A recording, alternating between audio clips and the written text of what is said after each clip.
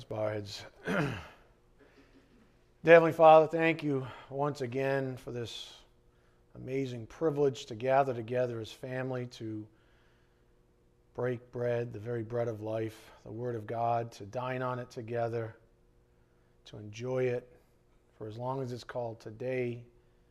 Let us encourage each other while doing so.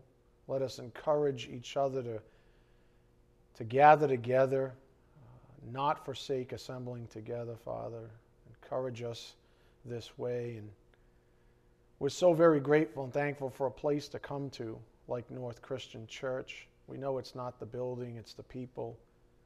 But nonetheless, Father, we're so very grateful for all aspects of your grace in our lives, including this beautiful church on a hill that affords us the peace and quiet to be able to gather together and do this very thing that just matters so much in life. And thank you for bringing us together as a family in the unity of faith so that we can be refreshed, washed by the Word, so that we are to go out afterwards and fulfill this great commission that your Son gave to us. Just another privilege and reason why you've kept us alive even after salvation. May we keep our perspective straight, and may we share it with everyone we run into, regardless of where we come from, where we're going, who our family is, who our friends are, where we work. Let us be equally encouraged in doing this thing. We are most grateful and thankful, of course, for the reason and the ability to be able to do these things, which is the cross, where you sent your Son, our Lord and Savior, to die in our stead. May we never become familiar with it, but rather be so very encouraged by your grace and your love. We do just ask your blessings on this morning's message. May it be edifying for our souls. We ask this in Jesus Christ's precious name. By the power of the Spirit, we do pray. Amen. What? No slides coming through. No slides coming through. No. On the screen, we have the screen in here, we have you, but when we go to the slides, no slides. Do we have sound? We have sound. Just go with it. And just work out the slides later. Okay. Slides are secondary. As long as we have sound. With that said, another dynamic day in the life and times of North Christian Church. I told you we're under all. I've shared this. It's probably an appropriate time. I shared this with my leadership team last week. The number and the creativity of attacks that we're under as a congregation, I would say the amplitude and the frequency, not to be nerdy, but the amplitude and the frequency of the attacks is just on the up ever since the gospel reload. Surprise, surprise. You get people straight on the gospel. You get people jazzed up about spreading the gospel. What do you expect from the God of this world? What do you expect in terms of opposition from the kingdom of darkness? This is exactly what you would expect, and this is exactly proof that we're doing the right thing, that we're bringing out the very sustenance of life itself, and Satan hates us. So just keep that in mind. Go to John 10:1 as we trudge on through. John 10, verse 1. It's incredible the kinds and the nature of the attacks that I'm seeing as your shepherd here at the church, even beyond these four walls. It's incredible. So just keep the church and everyone in the church in prayer, because if you've stuck around and you've partook in this gospel reload, or you're just starting to partake in it now, just get used to it. You're going to be under attack, and you got to take it in stride, because what he wants us to do is quit, and I refuse for one. So start with that when you imitate my faith. John 10:1, truly, truly, I say to you, he who does not enter by the door into the fold of the sheep, but climbs up some other way, he is a thief and a robber. but he who enters by the door is a shepherd of the sheep. To him the doorkeeper opens, and the sheep hear his voice, and he calls his own sheep by name and leads them out. When he puts forth all his own, he goes ahead of them, and the sheep follow him because they know his voice. A stranger they simply will not follow, but will flee from him, because they do not know the voice of strangers. This figure of speech Jesus spoke to them, but they did not understand. And this has been a bit of our encouragement as of late. They did not understand what those things were which he had been saying to them. And these are his disciples, his apostles specifically, who we've been studying. So I think to start off this morning, one of the most encouraging things a person can hear is that others are struggling with the same issues they are. That's an encouraging thing for all of us to hear, that frankly, and before I get any further into that, I say this with the utmost desire for the well-being of others. It's not that we're encouraged or, rejoicing that someone else is struggling in a certain way. But we can be encouraged knowing that others are struggling in the same way. So it's not that I say this with the utmost desire for the well-being of others. It's just that knowing we're not alone in our struggles helps. Is that fair to say? Just knowing that we're not alone helps. And this is why the Bible commands us to come together as brothers and sisters. That's why at the start of class I always look out. Who's here? Who are my brothers and sisters? Who's here? As the Bible says and commands us to gather together, not to forsake gathering together. So this is why the Bible commands us to come together as brothers and sisters, and the visual is that we come together at the feet of our Lord Jesus Christ, as we've read in Scripture, both figuratively and literally. Go to Mark 3:28. Mark 3:28.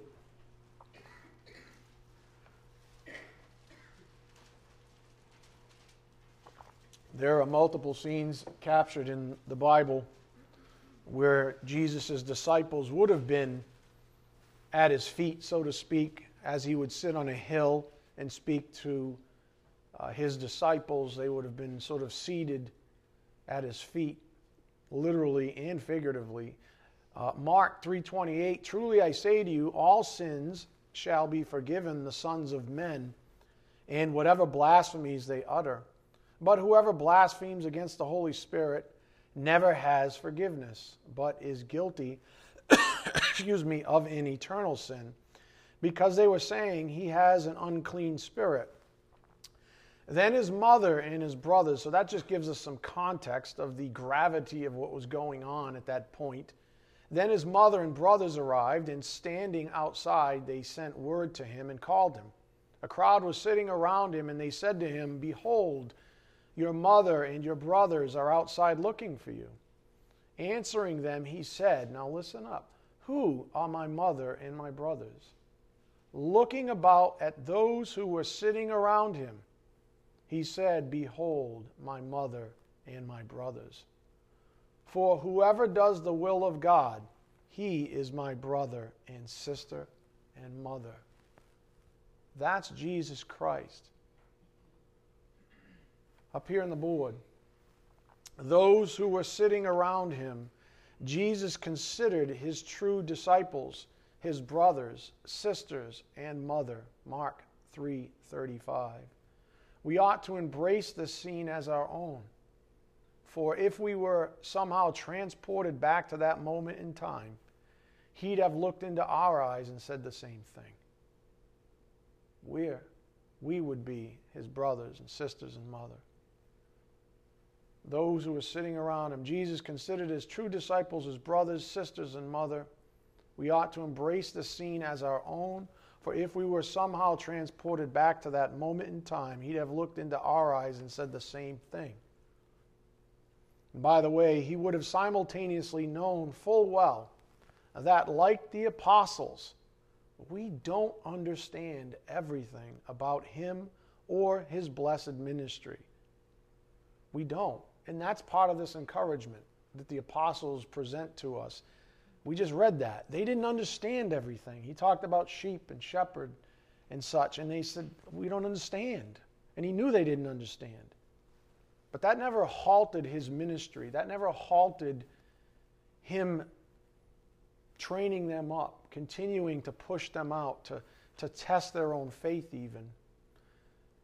So while he would say the same things to us, he would know full well that we don't understand. Nobody here, including myself, understands everything. That's why we come together and learn the Word of God. We don't understand everything about the Word of God, especially not the first time through, and that's okay. And that should be encouraging. Not knowing everything about the Lord Jesus Christ is no cause for anxiety, especially not in the greatest sense, that is, regarding your salvation. If you're saved, there's nothing that can get between the Lord and you, which is really his family. Up here on the board, Romans 8:38 and 39 in the Message reads, I'm absolutely convinced that nothing living or dead, angelic or demonic, today or tomorrow, high or low, thinkable or unthinkable, absolutely nothing can get between us and God's love because of the way that Jesus, our Master, has embraced us. Nothing can get between one of his own and him. So you shouldn't have, just because you might not know everything about him or understand everything that he said, don't ever be insecure about your relationship with him. And that's another thing that was encouraging with the apostles. So what's the problem with we believers then?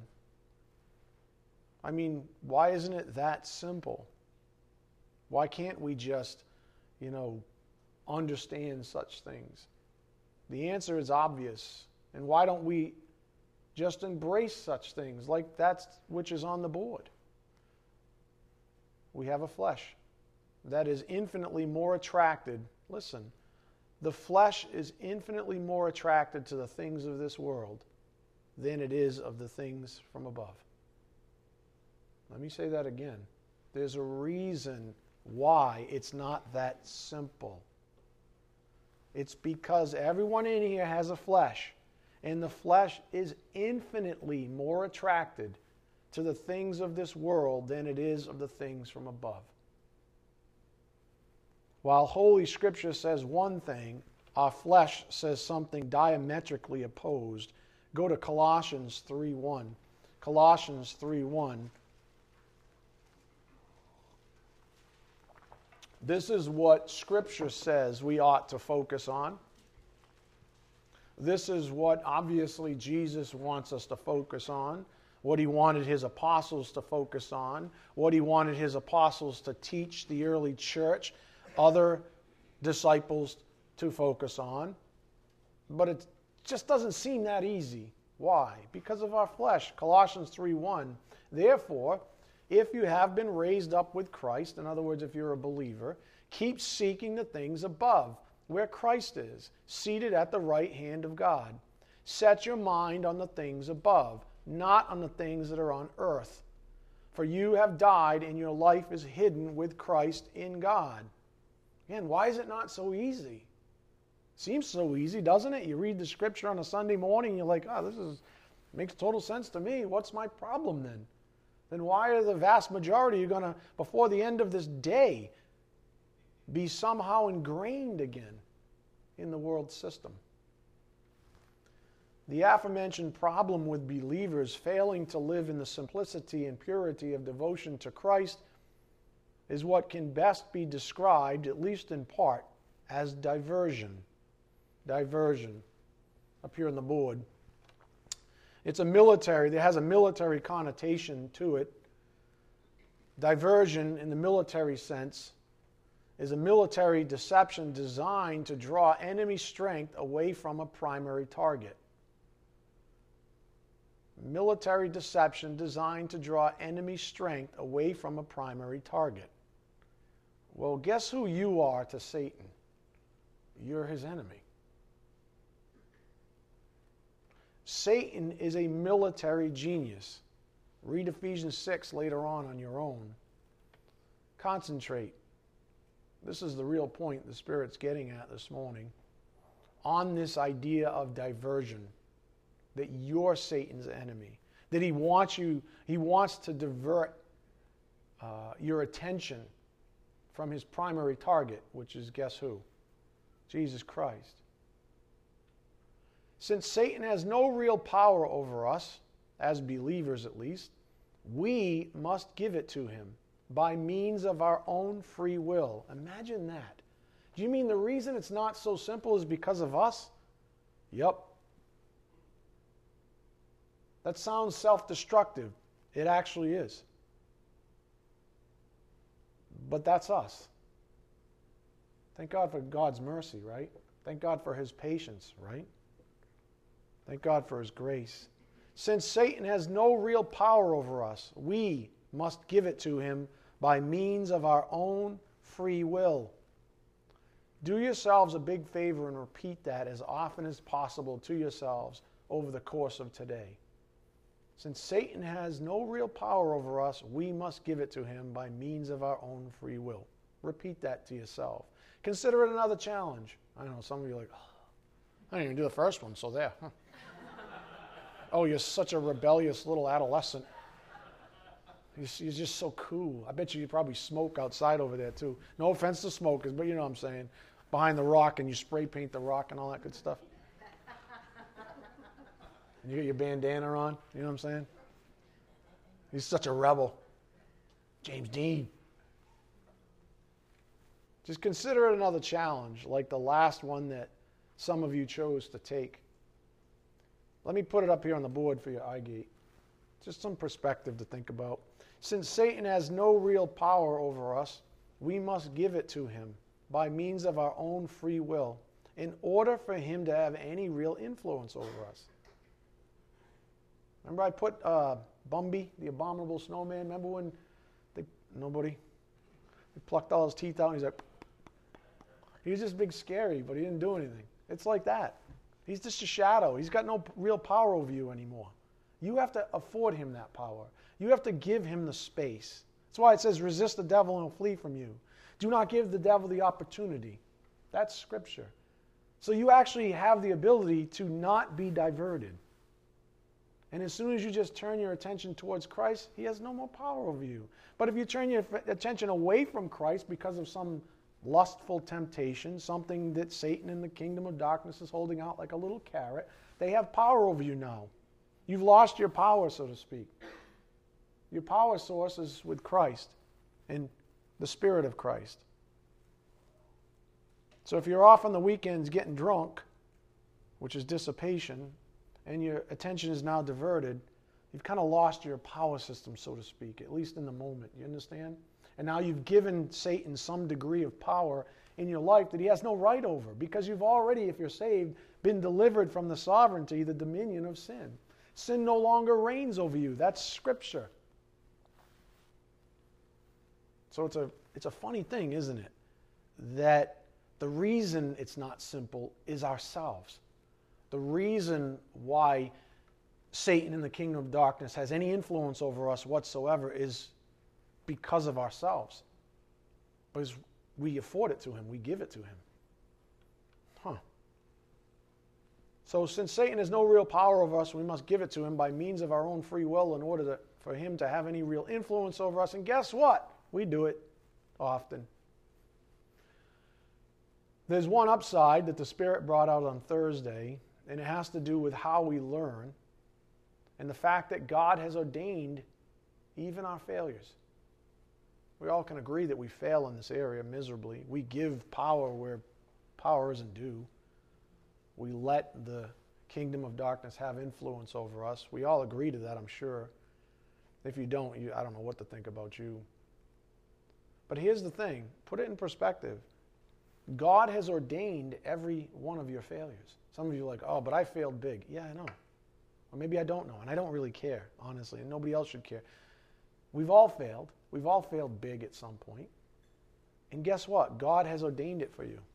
Maybe he had something to prove to you. Maybe he had to prove to you that you really are a jackass. Happy Sunday morning, everyone. I don't know what he had to prove to you. up here on the board. But here's what came out on Thursday. The good thing is that Satan's system always ends in want.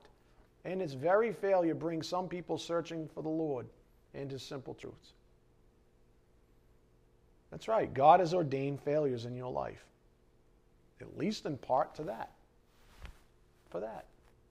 There's a good side, in other words, to failure. What does a righteous man do if he falls 7 times? He gets up 7 times. So says Scripture. That's what He's looking for. Who's glorified every one of those 7 times you get up? The Lord is. By how? By grace. I am what I am by the grace of God. You'd never get up if it wasn't for God's grace. Not even once. So the good thing is, and this is a perspective issue, is that God ordains us in our failures, or ordains our failures. And He can make the most of it by grace. It's funny because though I normally teach on Thursdays, last week's the snow day, and Scott had already prepared for his lesson on Tuesday, and then we called church, and I asked him, I said, do you have something specifically you want to say? Because I'll just trudge on, and your lesson will sort of just go to the wayside. And he said, no, I'd like to teach because I'd like to say a few things. And so I gave him Thursday evening. It was really his choice. But it was interesting because on Friday morning, the Spirit had me preparing this lesson. I usually do it on Saturday. But on Friday, He had me doing it. And before I began preparing the lesson, I had sat down in my recliner near the window with my morning coffee and continued reading the Gospel of John. That's where I'm at right now. And what kept popping out to me were John's allusions to life and death, light and darkness, etc., etc. But mostly this life and death contrast. It just kept coming out of Scripture. I was in John 8 through 10-ish. And also that sin is tantamount to death. That sin and death are this way. Do you understand? Sin and death are like this. Can't say they're the exact same thing. But for this morning's discussion, let's consider them literally the same ball of wax. That's sin and death. You understand? And John really highlighted this in his teaching. So sin is tantamount to death. In other words, I don't want to oversimplify, but sin is death. Do you understand? Sin is death, biblically speaking. Or maybe better articulated as the agent of death. All strict theology aside, because I don't want to get anybody all up in arms, for all intents and purposes, sin and death are, loosely speaking, interchangeable, at least in this morning's discussion. In other words, I want you to think about death. As soon as you think about sin in your life, I want you to think about death. And when you think about death, I want you to think about sin. One does not exist in the absence of the other, if that makes sense. Go to James 1:15. James 1:15. So as I was sitting there drinking my coffee, before I even looked at Thursday evening's lesson, I was just sort of reading through the Gospel of John. And this sin and death and life and death argument kept coming up as being emphasized in my soul. James 1:15. Again, then when lust has conceived, it gives birth to sin, and when sin is accomplished, guess what it does? It brings forth death. When sin is accomplished, it brings forth death. Go to Romans 5:12. Romans 5:12.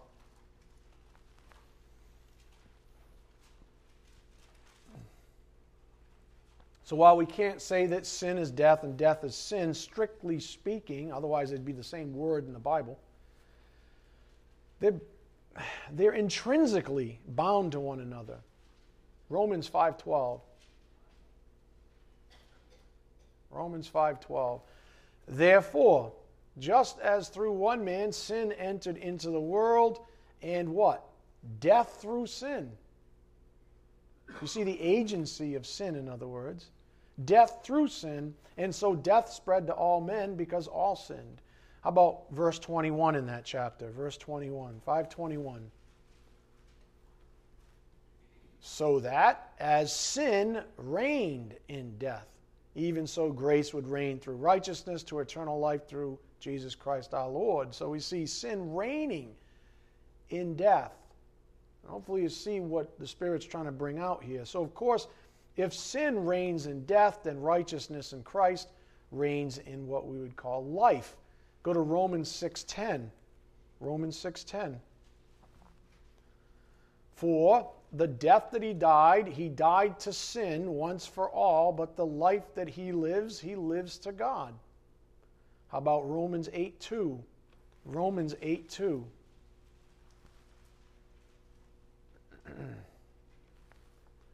For the law of the Spirit of life in Christ Jesus has set you free from the law of sin and of death.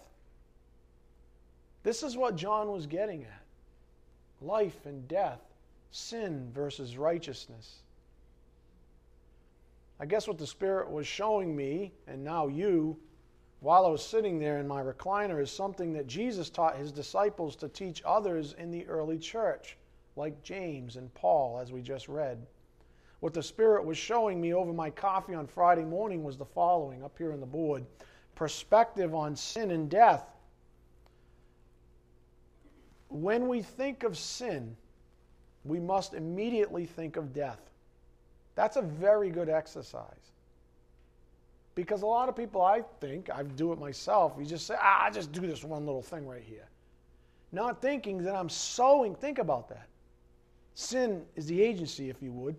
I'm literally sowing death in my life. Does that make sense? That's what happens when you sin. You're sowing death in your life. Not light in life. Death. That's what sin is. So when we think of sin, we must immediately think of death. And we're talking about spiritual death here, right? You're not going to sin and die. There is a sin, though, that leads to that, but whatever. We're talking about our experience in life, even. When we think of sin, we must immediately think of death.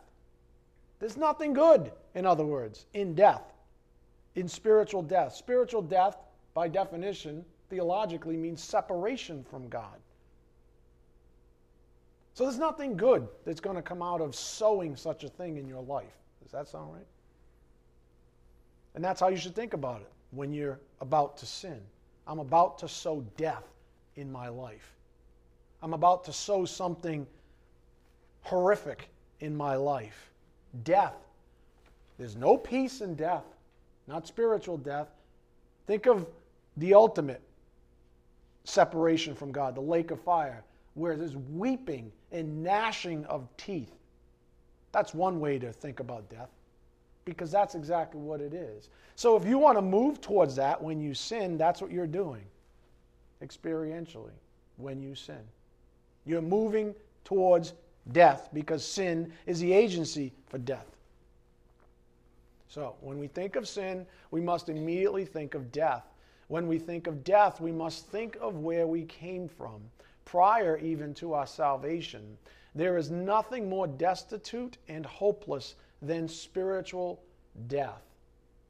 So in other words, if you want to experientially, I'm not saying you're going to lose your salvation, but if you want to start experiencing hopelessness again, lack of peace, emotions of destitution even, go sin your butt off.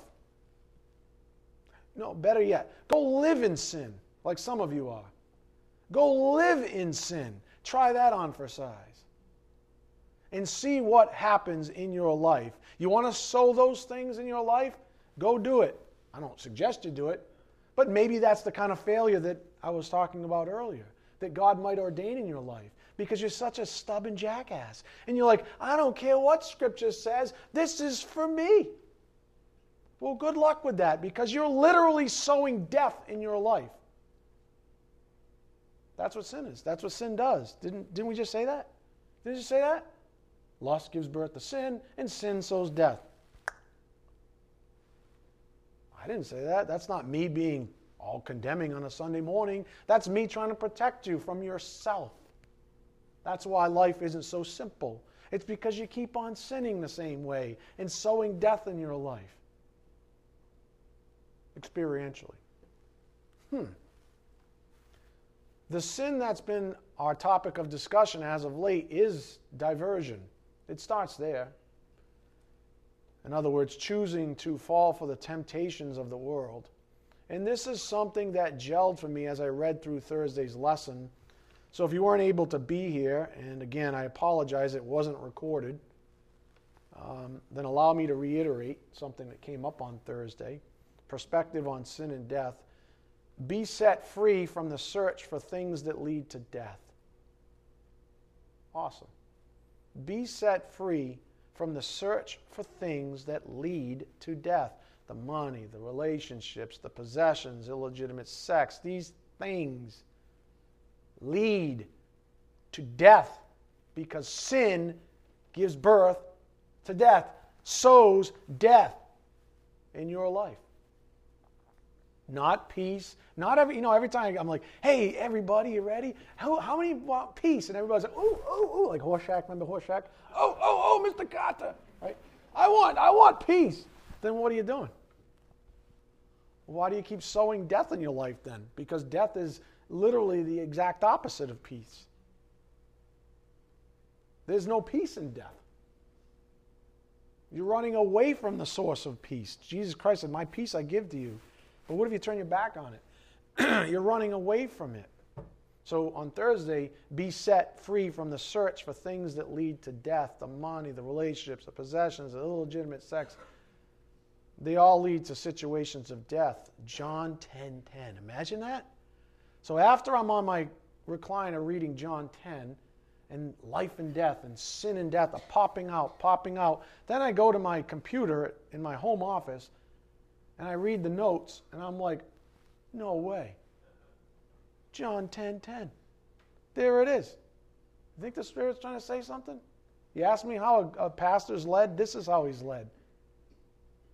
When stuff like this happens, it's so obvious what he's trying to say. It's so obvious what he wants me to teach you. So let's grab a little context first and pick up where we left off in John 10 at the start of class. Go to John 10:6. John 10:6.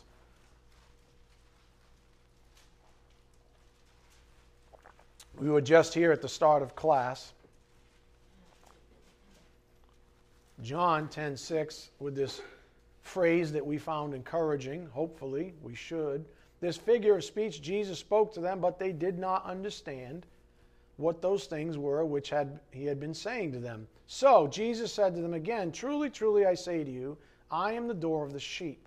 All who come before me are thieves and robbers, but the sheep did not hear them. I am the door. If anyone enters through me, he will be saved, and I will go in and out, and will go in and out and find pasture.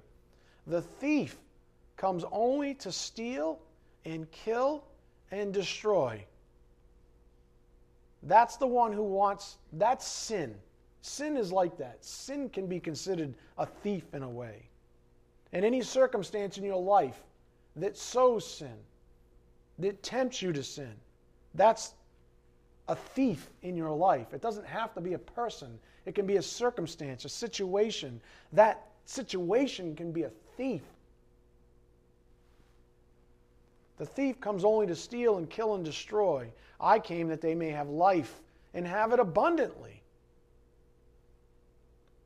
This is the exact verse that popped out at me over my coffee, having not even reviewed Thursday's lesson yet at the time.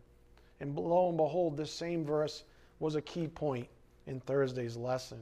And all I could think was, God is so amazing and so encouraging. Up here on the board. Perspective on life, it's when we pursue the Lord himself first that he can bless us with truly good things. And his joy is for real, leading to life and life more abundantly. John 10:10. That was literally in Thursday's lesson.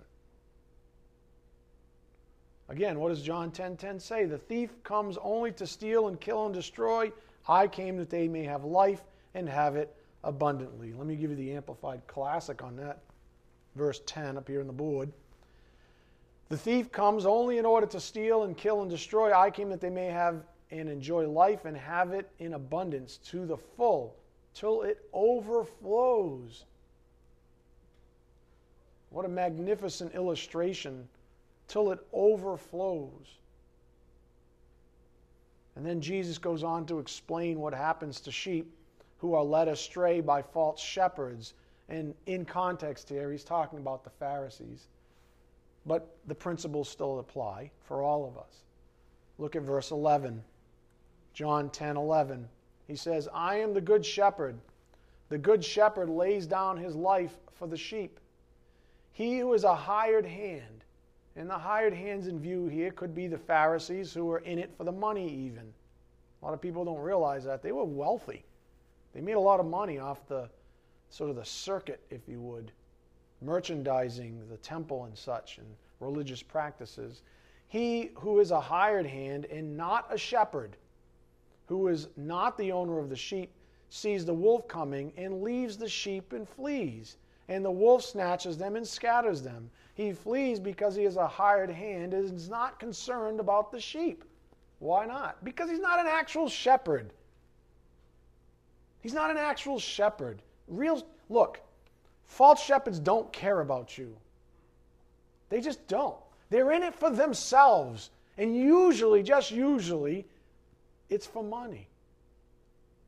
Because that's how we merchandise in today's day and age. It's about money or power or prestige or any admixture of those three things. And so when tough times hit, they scatter. When the wolves come in, they scatter. They're not concerned about the things that I opened up class with. They're not concerned with the attacks from without on your souls.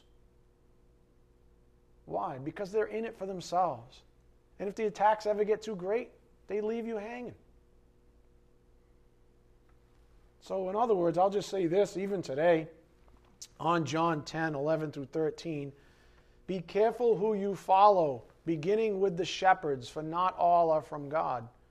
A true shepherd's heart is forever protective over his sheep. How do I know that? Scripture. How do I know it personally? Experience. That's a fact. A true shepherd's heart is forever protective over his sheep. That is not what Jesus is talking about here. He's talking about the false shepherds, the counterfeits. So these are the things that Jesus taught his apostles, as we'll continue to see. For they are the ones who took his message out to the early church. So just reflect on this for a moment. The message from the Spirit as of late, from this pulpit, and it was amplified with our, let's call them our familiarity lessons, is to remember the precious words of Peter up here on the board. John 6:68, Simon Peter answered him, Lord, to whom shall we go? You have the words of eternal life. Where are we going to go? Where are you going to go? We noted a parallel passage on Thursday worth repeating. Go to Psalm 73:23. Psalm 73:23. Those words are like glue. They should be glued to your souls. Where else or to whom shall we go?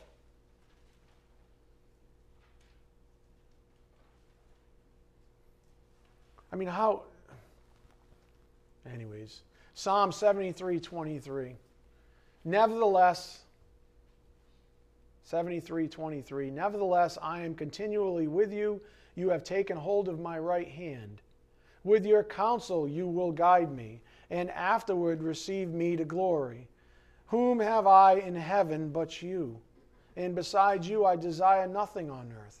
My flesh and my heart may fail, but God is the strength of my heart and my portion forever. For behold, those who are from him, or those who are far from you will perish. You have destroyed all those who are unfaithful to you. But as for me, the nearness of God is my good. I have made the Lord God my refuge, that I may tell of all your works. I was thinking about that. Do you know what kind of thinking this produces in a person? That kind of thinking, like the psalmist wrote there in Psalm 73. Do you know what kind of thinking this produces in a person? Someone who's that resolute, someone who has that kind of faith. One word: conviction. Conviction. And I was thinking about this. I would say, in context even, one of the most attractive things about Jesus Christ, or Paul, or Peter, or any of the apostles, would have been this very thing: conviction. Isn't that what we seek in our leaders, especially in the church? You bet. In other words, what good is a shepherd without conviction? Seriously, what good is a shepherd without conviction? How long is that person going to stick around when the wolves show up? And I'm not talking about content even, though that is critically important too, of course. I'm just talking about plain old conviction. We might say this, that conviction is fruit of faith. In other words, what gives anyone, shepherds aside, what gives anyone conviction? Another one-word answer: faith.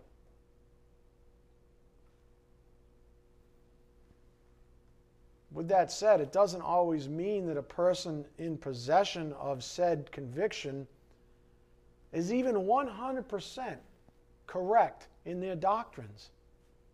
Except for Jesus, of course, he was. But no shepherd in the history of mankind, other than Jesus, was ever 100% on everything. As we've been noting, the apostles were confused about a lot of things. Kind of creepy when you think about it, right? Jesus is about to leave, and he's leaving his entire ministry to the early church, to guys who are still saying, we don't understand. I wonder which one of us is the greatest, though. And then it comes to us, generations upon generations later. And then it comes to us. So as we've been noting, the apostles were confused about a lot of things. But, you ready? And here's the point of encouragement. But their conviction, their faith in Jesus never wavered. Where else are we going to go? If you say that in your soul, and you know that to be true, and that is the only answer that you can arrive at, even when you don't know where else, what to do, where to go, who to talk to, what to do in this circumstance you're in. If the answer is anything but, where else am I going to go? Then I would suggest you go all the way back to your saving faith. Because if you think you have other options, you have another problem potentially that I'm very concerned about, that I've been teaching on for almost 2 years now. Unabashedly, unapologetically, nor should I be. If you don't look in the mirror and say, where else am I going to go? And I'm not talking about where else am I going to go but North Christian Church. I'm not talking about that. I'm talking about where else are you going to go than to Jesus Christ. Even in your times of confusion, which God ordained, by the way, even after you fall flat on your face for the 150th time, because you are such a royal jackass. And I say it with passion because I'm thinking about myself right now. You get it? Where else are you going to go? In your state of confusion, in your period of malcontent or anxiety or worry, where else are you going to go? And if the answer is not Jesus, I'm telling you, you need to read 2 Corinthians 13:5 when you go home. Immediately. Examine yourself to see if you're in the faith, lest you fail the test. Where else are you going to go? So, they were confused. They didn't know everything. Sound familiar? They didn't know everything, but they had conviction in Jesus Christ. Amen? They had conviction in the person of Jesus Christ. They knew who he was. That's why he chose them. Not because they were exceptional. Not because any of you were exceptional. Yet he chose you too. For while you were yet sinners, Christ died for the ungodly.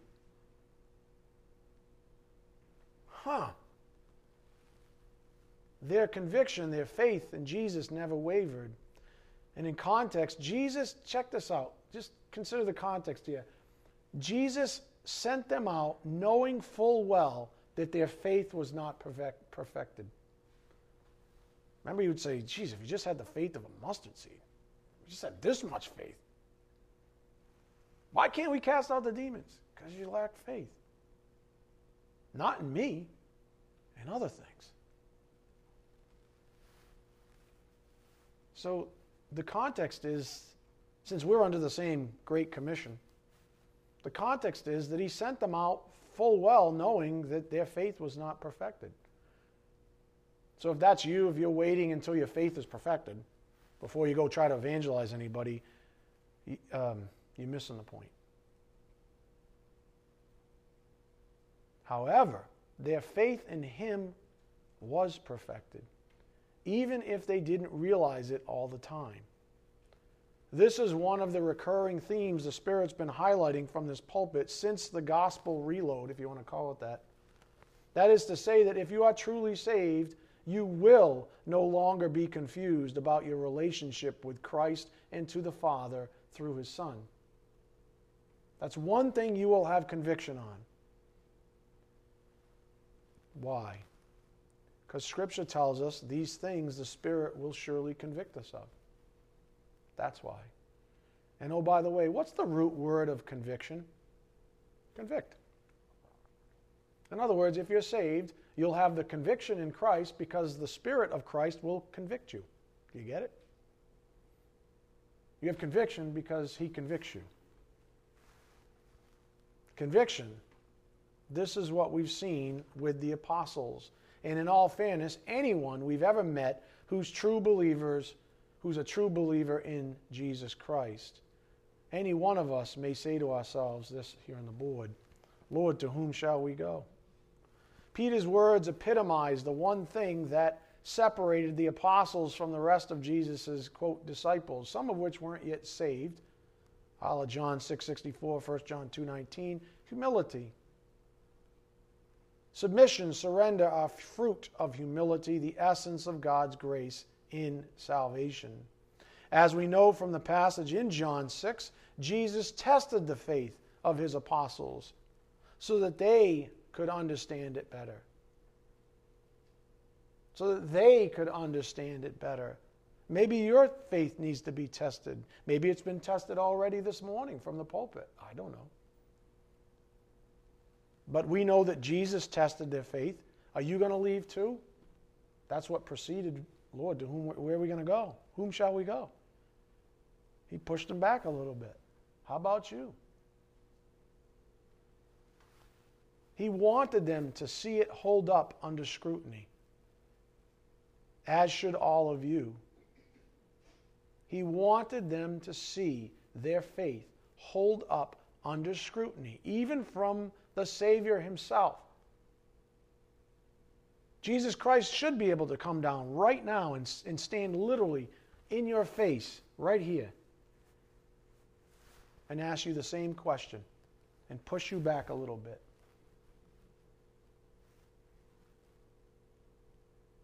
He wanted them to see it hold up under scrutiny, as should all of you. Hence Paul's admonition. I just alluded to this earlier. 2 Corinthians 13:5. Test yourselves to see if you're in the faith.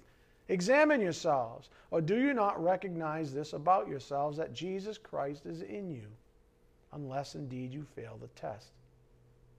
This test that Paul refers to here is the same one that Jesus put the apostles to in John 6. And I hope you see it. Are you going to leave me too? Why don't you examine your own faith? Because maybe it's just like theirs. I mean, he knew better, but he wanted them to see it. Do you understand? It's the same exercise we've been going through for like a year and a half. How dare that bald guy question my faith in Jesus Christ? Well, maybe, just maybe, the Holy Spirit's smarter than you. He's saying, good, I want you to see that it's going to stand up under scrutiny. I'm going to use a jackass like the bald guy to make you mad. I'm going to use him to question you and keep on questioning. Stop asking me this. I'm doing my job. This is between you and the Lord. If you got problems on that front, I'm doing you a favor. So this test, this is a good thing. I don't know what the deal is. I think today's churches nowadays, everybody's just so stinking concerned about filling seats and numbers and everything else. And they're willing to throw everything out to appease these masses of people and literally almost lie to them and not challenge them. Show me in the Bible where it says don't challenge people regarding their salvation, when Jesus Christ did it right there in front of us, did he not? With the apostles, who were indeed saved. And I'm assuming many people that read that in the church at Corinth were saved. Great. However, there's a fear of unbelief, isn't there? You see, an arrogant person is deeply afraid of knowing the truth about their unbelief. So they create lots of diversions around themselves to avoid standing up to the test of faith. Hebrews 10:39. See, there's a real fear there. An arrogant person is deeply afraid of knowing the truth about their unbelief. So they create lots of diversions around themselves to avoid standing up to the test of faith. Go to Hebrews 10:39.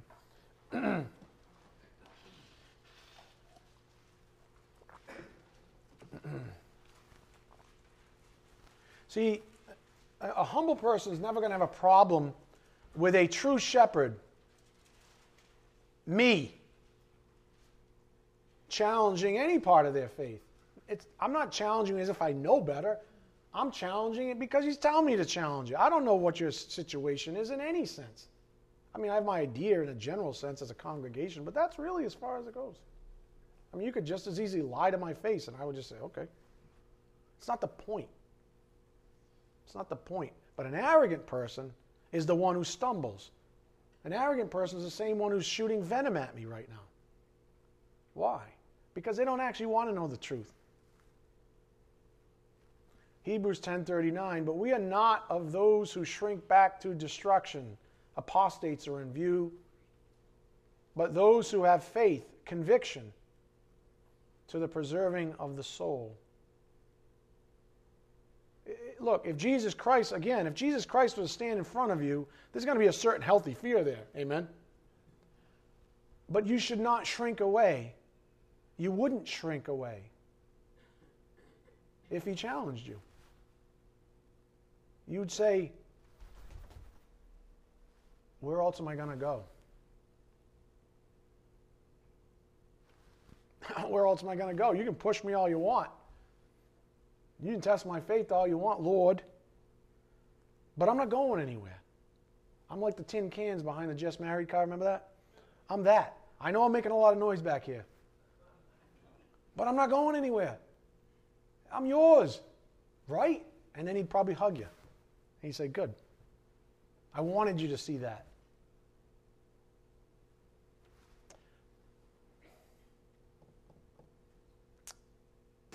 The challenge presented by the Lord Jesus Christ proves the following up here on the board. Jesus taught his disciples to have their own convictions. What do you think he does through true shepherds? True ones that love you, ones that look after you, ones that watch over your souls.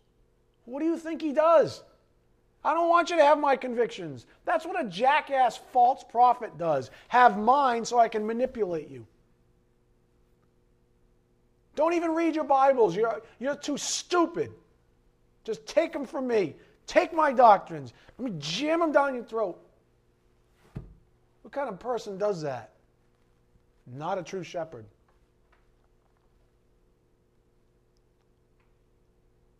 Jesus taught his disciples to have their own convictions.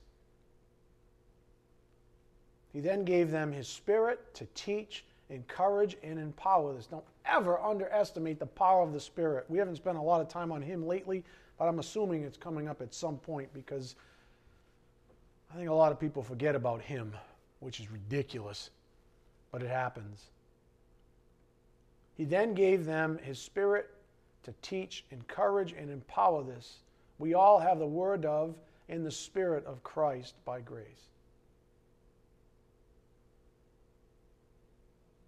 Here's where we ended a couple of Sundays ago. I mean, this is all, remember the message title, it's by grace they have been prepared. And we find this very encouraging for all the above reasons.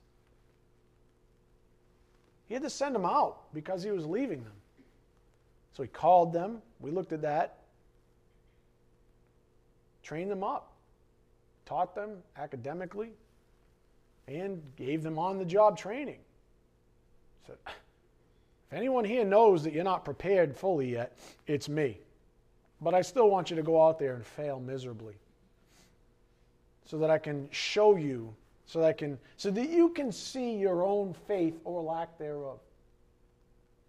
Sound like you? Sound like some of you? Right?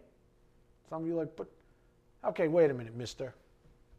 Okay, I get it. So you're leading us, right? So you tell me to go out in the field there and do this stuff, and then I go get stung by a bee. Or I fall down. You go, in one sense, you're saying I should step out on faith. In the next sense, you tell me I'm going to fail. I know. So step out on faith and then go fail. Sounds good to me. It's how he trains this guy. It's how he trains anybody that grows up in grace and truth. If you're waiting for the day where you're perfected in time, you're going to be waiting until you died or are raptured. And by then, you have missed your opportunity to do anything towards the Great Commission.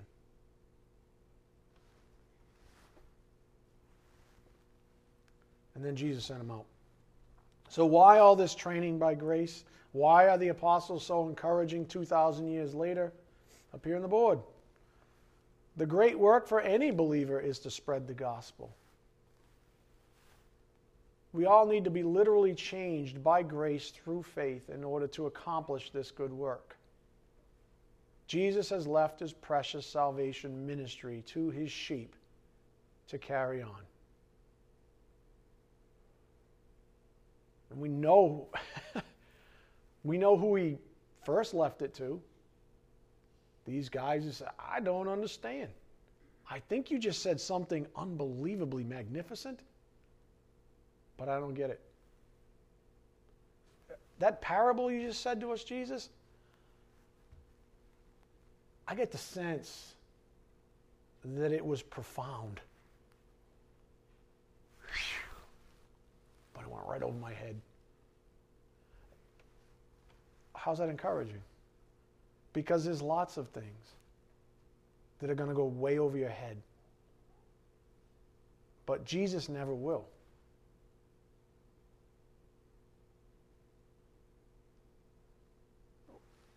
Do you get it? It's that simple. That's the simplicity and purity of devotion to Christ. None of us are perfect. And in that same thought, he says, go out and evangelize the world.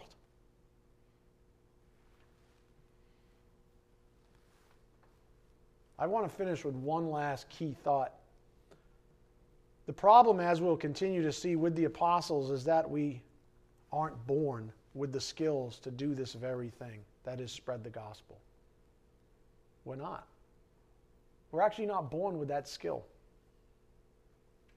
So think about that for a moment. You're not born with the ability or the skills to spread the gospel. I was telling someone this past week or the week before, I can't remember, trying to get them to think more like a leader thinks. First, I told them what Jesus would have told them, that leaders are not born, they are made. Leaders are not born, my friends. They are made. There are a lot of people who think they were born leaders, and the world might esteem them, but they're not leaders. Leaders are not born, they are made. Satan likes to lie about such things because that's the foundational premise of his own rebellion against God. You ready? He spreads that lie because that's the foundational premise of his own rebellion against God. So reflect briefly. If God had wanted Satan to take his place, which cannot happen, but just go with it for a second, then he would have offered him the throne. In other words, if God wanted Satan to be like the Most High, which is Isaiah 14:14, which is what Satan said, I want to be like the Most High. I will, 5 times. I will be like the Most High. If God wanted that, he would have, by grace, prepared and then promoted him. Right? Because God can do anything. But as we know, God never did this. He never did this. So Satan, in his arrogance, assumed that he was made already, that he was born with, if you want to call it that, to keep it real for us, leadership skills that only God possesses, and then he went on his way. He said, if God's not going to give me the leadership position I want, then I'm going to snuff him. I'm going to assume I already have what it takes, and I'm going to go on my way. So ponder Satan's folly this weekend, and you'll see what the Spirit's getting at here regarding godly leadership and the counterfeits that Satan promotes in keeping with his own arrogance. I've seen this in every walk of life I've been in the military, in industry, and also in the ministry. People seem to think that because they possess something esteemed by the world, some kind of natural ability, for example, an outgoing personality, or an ability to communicate or teach well, these people fool themselves and often others that are indeed the rightful leaders, that they are the rightful leaders in their chosen realm. They fool people. But in many cases, they are not at all. They're the hired hands. Leaders are not born, they are made by grace through faith. By grace through faith. Many look, sound, and even act like leaders do, but they lack the constitution. They lack the constitution for the job because God never graced them with it. In fact, more specifically, they don't even have true faith in their own abilities. Because, as we've been noting, faith is a grace gift from God. And God is opposed to the arrogant, but gives grace to the humble. So on that point, that leaders are made, not born. Man is born depraved, self-absorbed, egocentric, controlling, jealous, weak, etc., etc., etc. While he may have apparent requisite gifts such as intellect, persuasiveness, confidence, etc., without the constitution of a leader, he is merely a counterfeit. Let me read that again. Leaders are made, not born. You know how man is born? You ready? Depraved, self-absorbed, egocentric, controlling, jealous, weak. How willing is that person going to be to serve you? Who are they going to be serving? Themselves. While he may have apparent requisite gifts such as intellect, persuasiveness, confidence, etc., etc. You know, the things that the world likes to see in their so-called leaders. Without the constitution, and I'm talking about godliness, without the constitution of a leader, he is merely a counterfeit. Satan's the perfect example. He's the pinnacle of the counterfeit leader.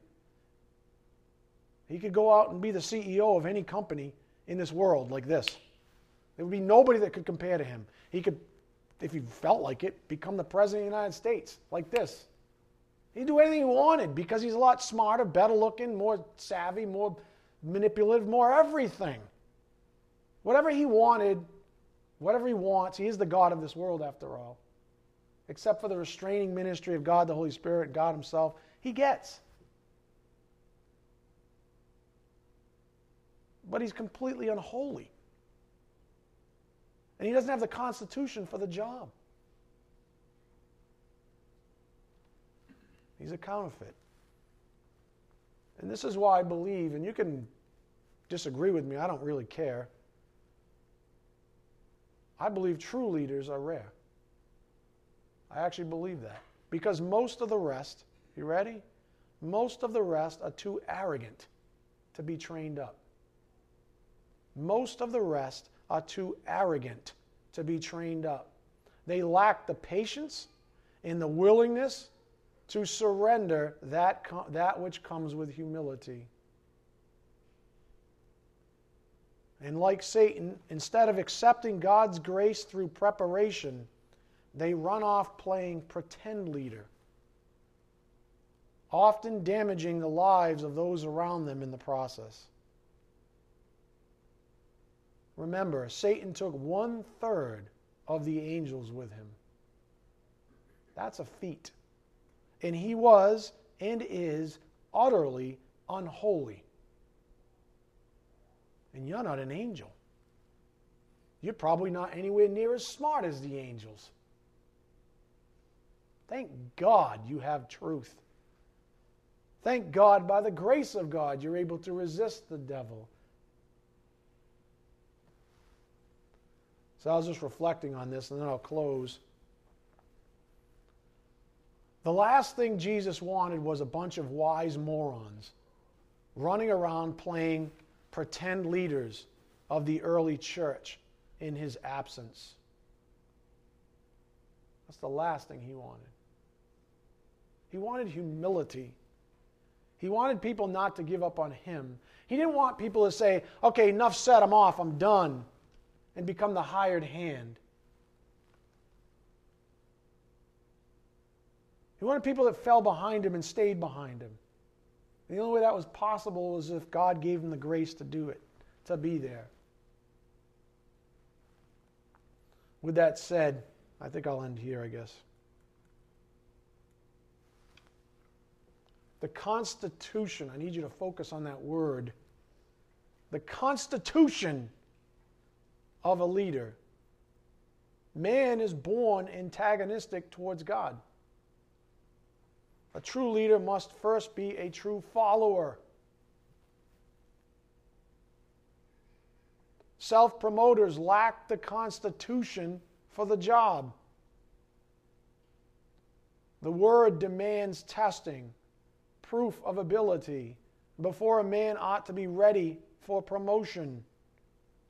Arrogance never waits. Humility does. The constitution of a leader. Man is born antagonistic. You have to remember that. Man is born antagonistic toward God. This is why leaders are not born, they're made. You're born antagonistic to God.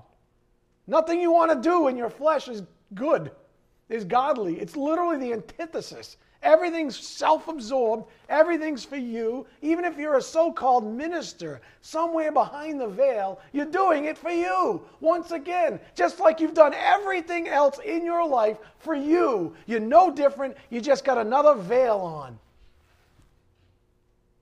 That's why there's a lot of performers in ministry. I guess it's their last performance. Anyways, Man is born antagonistic towards God. You have to remember that. That's how man is born. That person does not have the constitution to even lead themselves, never mind others. A true leader must first be a true follower. A follower. But you see, people think they're natural born leaders. Say, I was born a leader. I don't follow. I was born a leader. That's all I know how to do. It's all I can be. That's all I do. Move out of the way. And they're convinced of it, and the world tells them that this is their lot. Oh, you're born a leader. It's obvious. Look at you, Saul. You're so much taller and more handsome than everybody else. You must be our leader.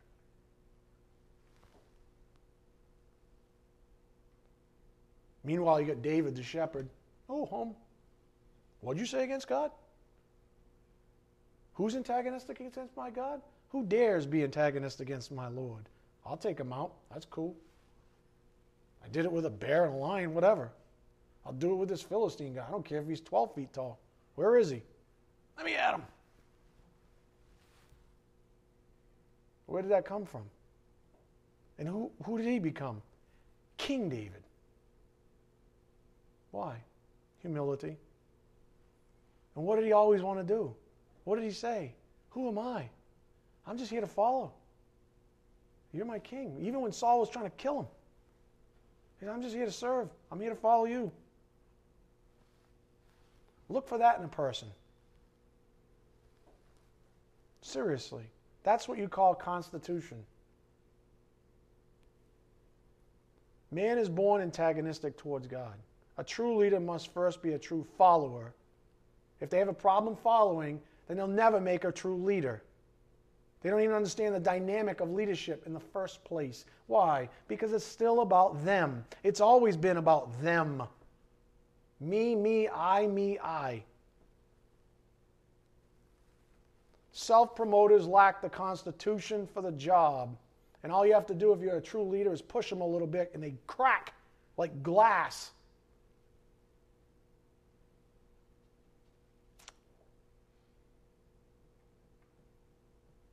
Self-promoters lack the constitution for the job. The Word, not Pastor Ed, not any other, nobody. The Word demands testing, proof of ability before a man ought to be ready for promotion. When I say man, I mean all of mankind. Men, women, everyone. Arrogance never waits. Humility does. I think I have to end here. Amen? All right, let's bow our heads. Dear Heavenly Father, thank you so much for this awesome privilege to ferret out the truth in the Word of God. Thank you for your patience, your loving kindness, your faithfulness to us, even though we at times are faithless. Thank you for giving us the strength to get up when we fall down. Thank you for the opportunity to spread your good word, especially the good news about your Son, our Lord and Savior, Jesus Christ. May we never become familiar with the little things in our lives. May they even become the big ones. For as your word teaches us, everything is backwards in this world. Light is darkness, and darkness is portrayed as light, Father, by leaders that the God of this world has promoted himself. We pray, we beg, Father, that you give us the discernment to be able to tell the difference between the sheep and the wolves, the shepherds and the wolves. Special prayers go out to those that are struggling, that desire to be here with us this morning, to break bread this way, that they know that we encourage them in spirit from afar, that we love them, that we consider them brothers and sisters and mother. and the unity of the faith. We pray also for those that we are yet to evangelize, Father, for you know the truth about such things, and that we persevere, that we overcome, that we resist the devil, the temptations of the world, the details of life, and in our yoke with Jesus, we do his good work, sowing the seed of the gospel truth. We ask these things in Jesus Christ's precious name. By the power of the Spirit, we do pray. Amen. Thank you.